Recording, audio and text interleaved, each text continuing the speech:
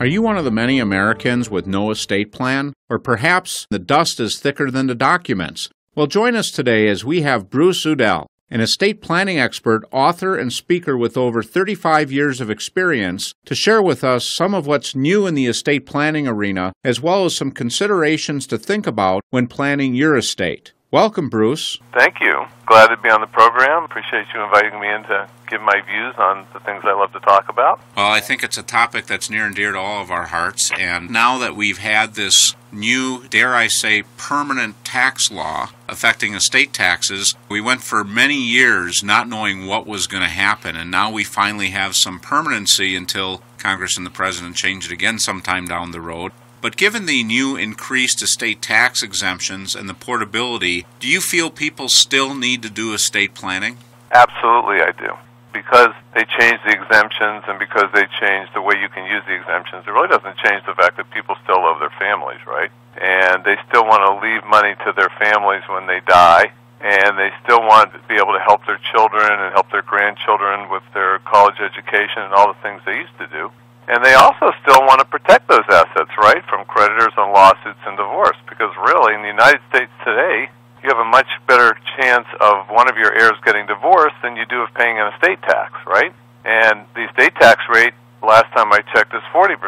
But when you get divorced, at least in Florida, you lose 50%. So a lot of the issues surrounding estate planning aren't tax-related, right? They're related to how do I leave my money to my children? And how much can I afford to give to my children, and when can I afford to give it to my children? And by the way, I still like to donate to my charities. Can I still do that? So there's still an awful lot of reasons for people to do estate planning. Versus just leaving it up to the court system or somebody that has no knowledge of what your wishes are. So most people who are interested in estate planning really have no idea where to start. So what are the basic questions people need to consider? Well, here's the thing. Backing up even further than that, most people go in and they start looking at estate planning. Dan Sullivan, who works with entrepreneurs, has a saying that the problem is not the problem. The problem is that people don't know how to think about the problem, right? So just going to how do you start, if a person walks into their attorney and their attorney, after telling them about their exemptions and exclusions and some things about estate planning, eventually says, what do you want to do with your estate? He's asked them an essay question on a subject that he knows nothing about. Usually you get a blank stare and say something like, well, what do most people do? So one of the things I found useful is to convert that essay question into multiple choice questions. So what's most important to you? Is it more important to leave more money to your family? Is it more important to eliminate the tax? Is it more important to leave money to charity? Or is your financial independence the big thing for you? You need to help them with the questions they need to ask Jim and Tony with estate planning. So what we found is you're better off phrasing questions for them in a multiple choice fashion and give them some options and just asking them essay questions like, well, what do you want to do, right? So they need to be able to figure out, how much do I want to leave my children? How do I want to leave it to my children? How do I want to divide it up between my children? Do I want to divide it up equally, or do some children have special needs? Do I want to protect it from creditors and lawsuits and divorce?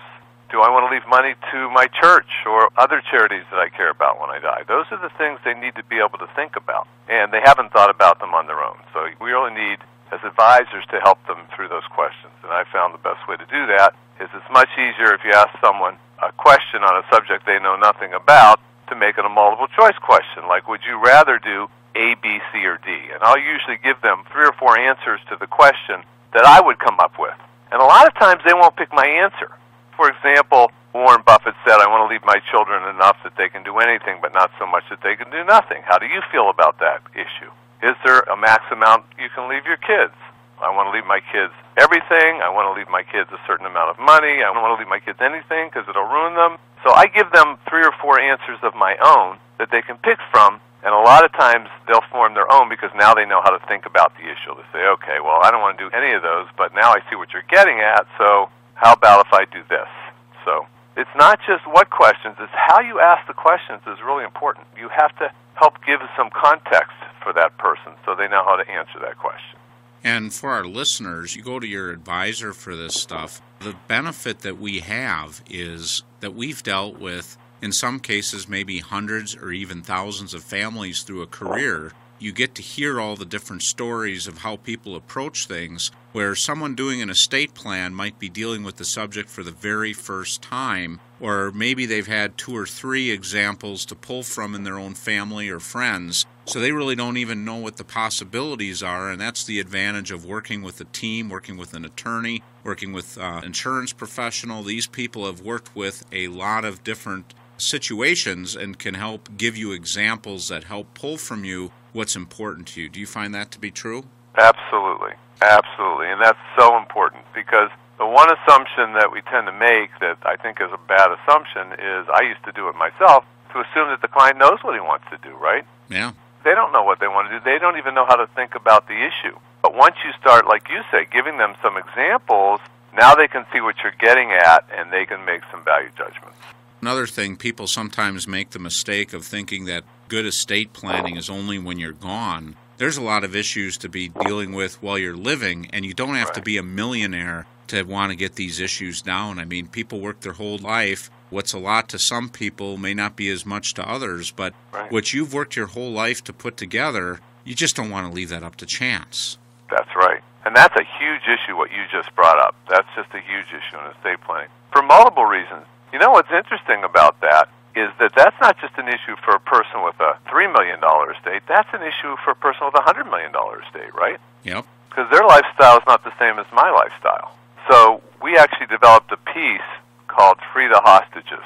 By hostages, I mean I find that people come in to see me and they answer our questionnaire, which, as you mentioned earlier, asks, okay, so what do you want to do? Prioritize these 4 things as to what you want to do. Leave more money to my family, eliminate tax, leave money to charity, or financial independence. Those are the 4 things. Well, guess what's always the number one thing? Financial independence. Whether it's a $3 million estate or a $100 million estate.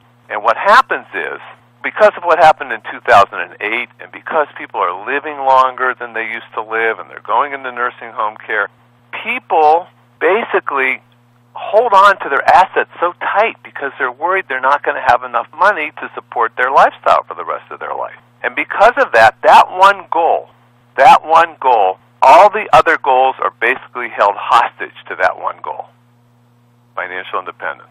And unless you can get them really clear about how much money they need for their own lifestyle, they're going to have a difficult time accomplishing their other goals. They're not going to feel comfortable giving money to their kids, even if they want to. They're not going to feel money giving to charity, even if they want to.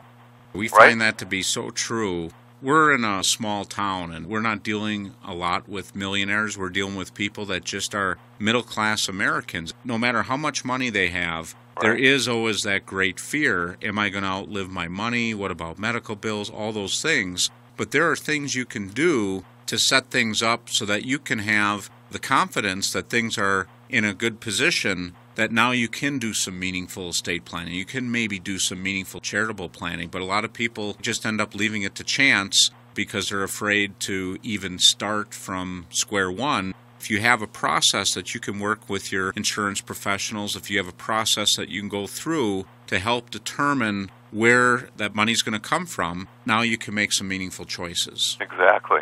If you can get them really, really confident about their current cash flow and use some assets for current cash flow and other assets maybe to leave to their kids, right, then you can free the hostages. Say, Bruce, we're going to take a short break, and when we come back, let's talk more about the estate planning considerations. This has been great so far, so please stay tuned. If you want more information on this program from your Real Wealth professional, just click the More Information button so they know to contact you. Welcome back as we continue our conversation today with Bruce Udell, who is the CEO of Udell Associates and Retirement Wealth Specialist and the founder of the Pendragon Financial Network. We've been talking about estate planning considerations, and with the new law in place, we've been talking about the importance of continuing to focus on estate planning. It's not a reason to just forget about it. Before the break, we were talking a lot about how much should you leave to your children? Is there an amount that's too much? What about giving children different amounts? What have you experienced in your career in guiding clients in this area? Most clients, at least initially, are uncomfortable giving children different amounts unless there's an overriding reason like a disability or something like that. They're just uncomfortable. Even if one of their children happens to do much better than the other children, they're generally uncomfortable with that. So you kind of have to walk them through some examples to get them comfortable that there's a reason that fair and equal are two different words. So I had a client come in, if I can give an example. He had a business that he was in with his son, and he had a bunch of other liquid assets. The business produced a tremendous amount of income, and he felt like he had to give part of the business to his other kids who weren't involved in the business as well. And I said, well, that may be, but let me help you think about that. I said, if you have $1 million business and you have $1 million CD, are those equal? If you left $1 million business to your son, what would he have to do to make that business worth $1 million? He'd have to use all of his time and all of his talent running that business, or it's not worth $1 million. It's worth zero, right? And he said, right. I said, how about the $1 million CD? If you leave that to your other children, what do they have to do in order to make that CD productive? Almost nothing. They get the income from the CD, and they can use all of their time and all of their talent doing something else. So fair and equal are not always the same thing. When I use that example with people, I feel like it really enlightens them. It really kind of opens their mind to, okay, maybe I don't have to be really equal. Let me look at my kids differently. And that really involves having a conversation now with your children. Don't surprise them with it. Have the conversation now. Very often, kids are very understanding about that they wouldn't necessarily get the assets equally, especially if there's really good reasons for it. We see that all the time in our area. We have a lot of farmers, and typically there's one kid that stays on the farm and the rest of them go their separate ways. A lot of times in a business, as you're growing the business, there's not that revenue to spin off, and a lot of times those kids that stay in the family business may not be receiving the same competitive wages, but there's kind of that underlying understanding, oh yeah, I'm going to be taken care of. Well, one of the mistakes that sometimes we see people make is when they do include all the kids, that can be unfair on both ends. One is, if you've got one kid in control, they can control the income, and maybe there's nothing left over for the other kids to share, and they're kind of stuck in that position. On the other hand, if one's doing all the work and the other ones just sit back and collect the checks, that's also not fair. So a lot of times you want to have a discussion when there's a family business. Do you want outsiders inside the business disrupting the decision-making power of taking that business forward? And at the same time, do you want to have family members stuck in a business where they can't control what's happening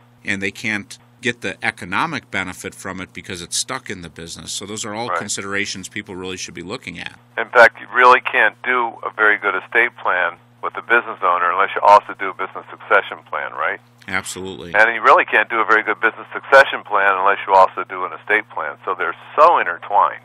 To answer the question, no, I don't think you necessarily leave the same to all kids, but I think most people start out that way. So you have to be able to do what we just did and give them some perspective around that issue. One other aspect when dealing with a family business is valuations and whether or not there's going to be an estate tax issue. Maybe cover for our audience, where are we at with the estate taxes? At what point do we have to be concerned about that? There's an exemption now of $5,250,000 each, which I believe is going up to $5,340,000 each next year, if I'm not mistaken. And since you do have portability now, really, estate taxes aren't coming into play for a married couple until you get about $10.5 million estate. But as you said, you have valuation issues there too. So what comprises the $10.5 million estate is not exactly carved in stone, right? Some assets are hard to value, so you're kind of guessing. But really, till you get about a $10.5 million estate, estate tax planning doesn't become a big issue.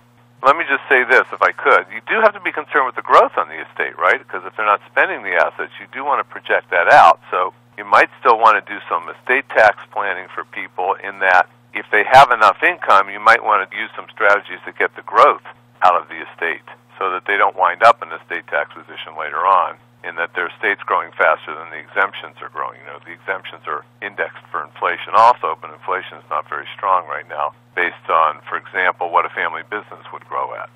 Besides the legacy aspect, are there any additional benefits of creating an estate plan that involves making a charitable donation, for example?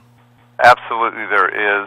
For example, let's assume someone wants to make a charitable bequest in their will, and let's assume, just for the sake of discussion, that that person doesn't have a taxable estate.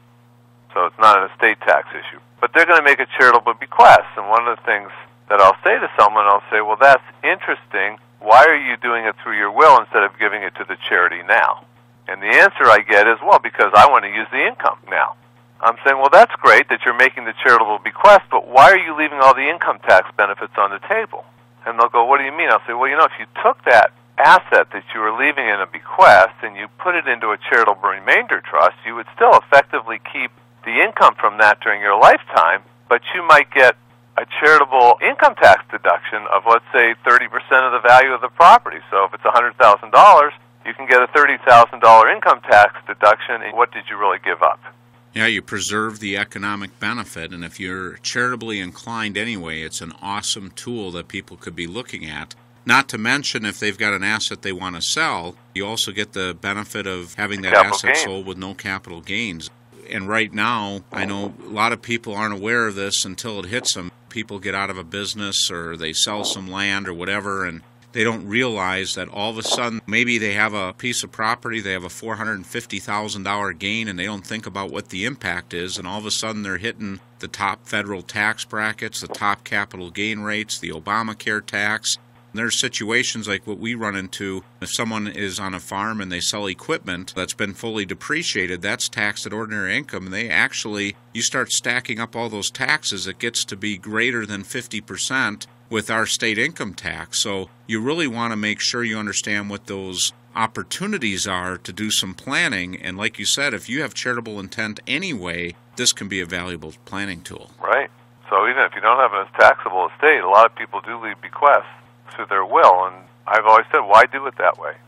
You're just leaving the income tax benefits on the table. Hey, let me ask you, from your perspective, let's say the listener already has a will or trust set up. What else should they be doing outside of that? Well, of course, wills or trusts are great, but they need to look at long-term care insurance, right, in case they wind up in a nursing home. They need to have a power of attorney drafted so that if they become incapacitated, someone else can make financial decisions for them. They need to have a health care surrogate to decide about who's going to control their health care if they're not able to, a living will so they know, frankly, whether or not to pull the plug. Those are all documents that typically come with a will and trust today. Most attorneys have a package that will include those, but it is very, very important to have that stuff. But in addition to that, how about the beneficiaries on your IRAs? Are they in concert with what the rest of your estate plan is doing, and are you maximizing the deferral benefits of your IRAs, 401ks, and what have you? So that's also very important. And, of course, life insurance, which hopefully you'll be passing outside your will because you didn't name your estate as the beneficiary, those also have to be in concert with everything else you're trying to accomplish with your estate plan. So you really need to look at all of your assets, both assets that pass through your will, which are your probate assets that you own, and also assets that pass outside of your will. Also, if you have a revocable trust but you haven't funded it, you really haven't accomplished anything with your revocable trust. So you have to make sure that the appropriate assets are transferred to that revocable trust so that you take advantage of the fact that the assets won't go through probate and they'll be private, but you won't get any of those benefits if you don't actually transfer the assets to the trust. And I have an awful lot of people, you probably have too, who come to my office and bring their wills and trusts, but their trusts aren't funded. Correct. Yep. So Very common. Very common. So that's really important. That's really important. Those are all great points. Let's sum up for people what they should do to get started and the importance of working with a team. The best way to get started is to find someone you have confidence in who can help you, as we discussed earlier, work through the questions, give context to the issues for you so it makes making decisions easy. So you need to find a good advisor, and then you need to actually have a team where the attorney, the CPA, anybody who's going to be involved with your estate plan needs to communicate with each other. And the reason that's really important is if you go to your attorney and they tell you one thing, and you go to your CPA and they tell you another thing, and you go to your life insurance person, they tell you another thing, and you go to your stockbroker and he tells you something else, what are you going to do? Nothing, right? Because you don't know who to believe. You're much better off if you can get a team that works together where everybody, your advisors all decide together what's the best way to diagnose your issues and what's the best way to solve your issues, and you only hear one solution, the same, from all your advisors. Isn't that easier? No doubt. That's why it's so important to have a team. And all of your advisors, nobody has a monopoly on good ideas. So if you have a team of advisors, they're all going to bring a wealth of different experience to the table. And they all will speak a common language. So they can talk to each other, come up with good, appropriate solutions for you as a team that they wouldn't have come up with on their own. Makes total sense. I think that's a great way to sum up. Bruce, it's been a very helpful conversation today, and hopefully it inspires our listeners today to take some action in getting their estate planning done, because just because the law has changed and has risen those exemptions to higher amounts of 10 million plus doesn't mean that you're still accomplishing your objectives. It's not just tax issues. It's what do you want with your legacy? What do you want to go to your kids, to charities, and others? So thanks for sharing your time and expertise today. You're welcome, guys. I appreciate you having me. Thanks for thinking of me, and have a great day, Jim and Tony. Thanks for joining us this week, and tune in again next week as we explore another phase of the Real Wealth process. And remember, if anything you heard in today's show you'd like to get more information about, contact your Real Wealth advisor. Also, if you feel that any of this information would be helpful to a friend or family member, just click the Forward to a Friend button.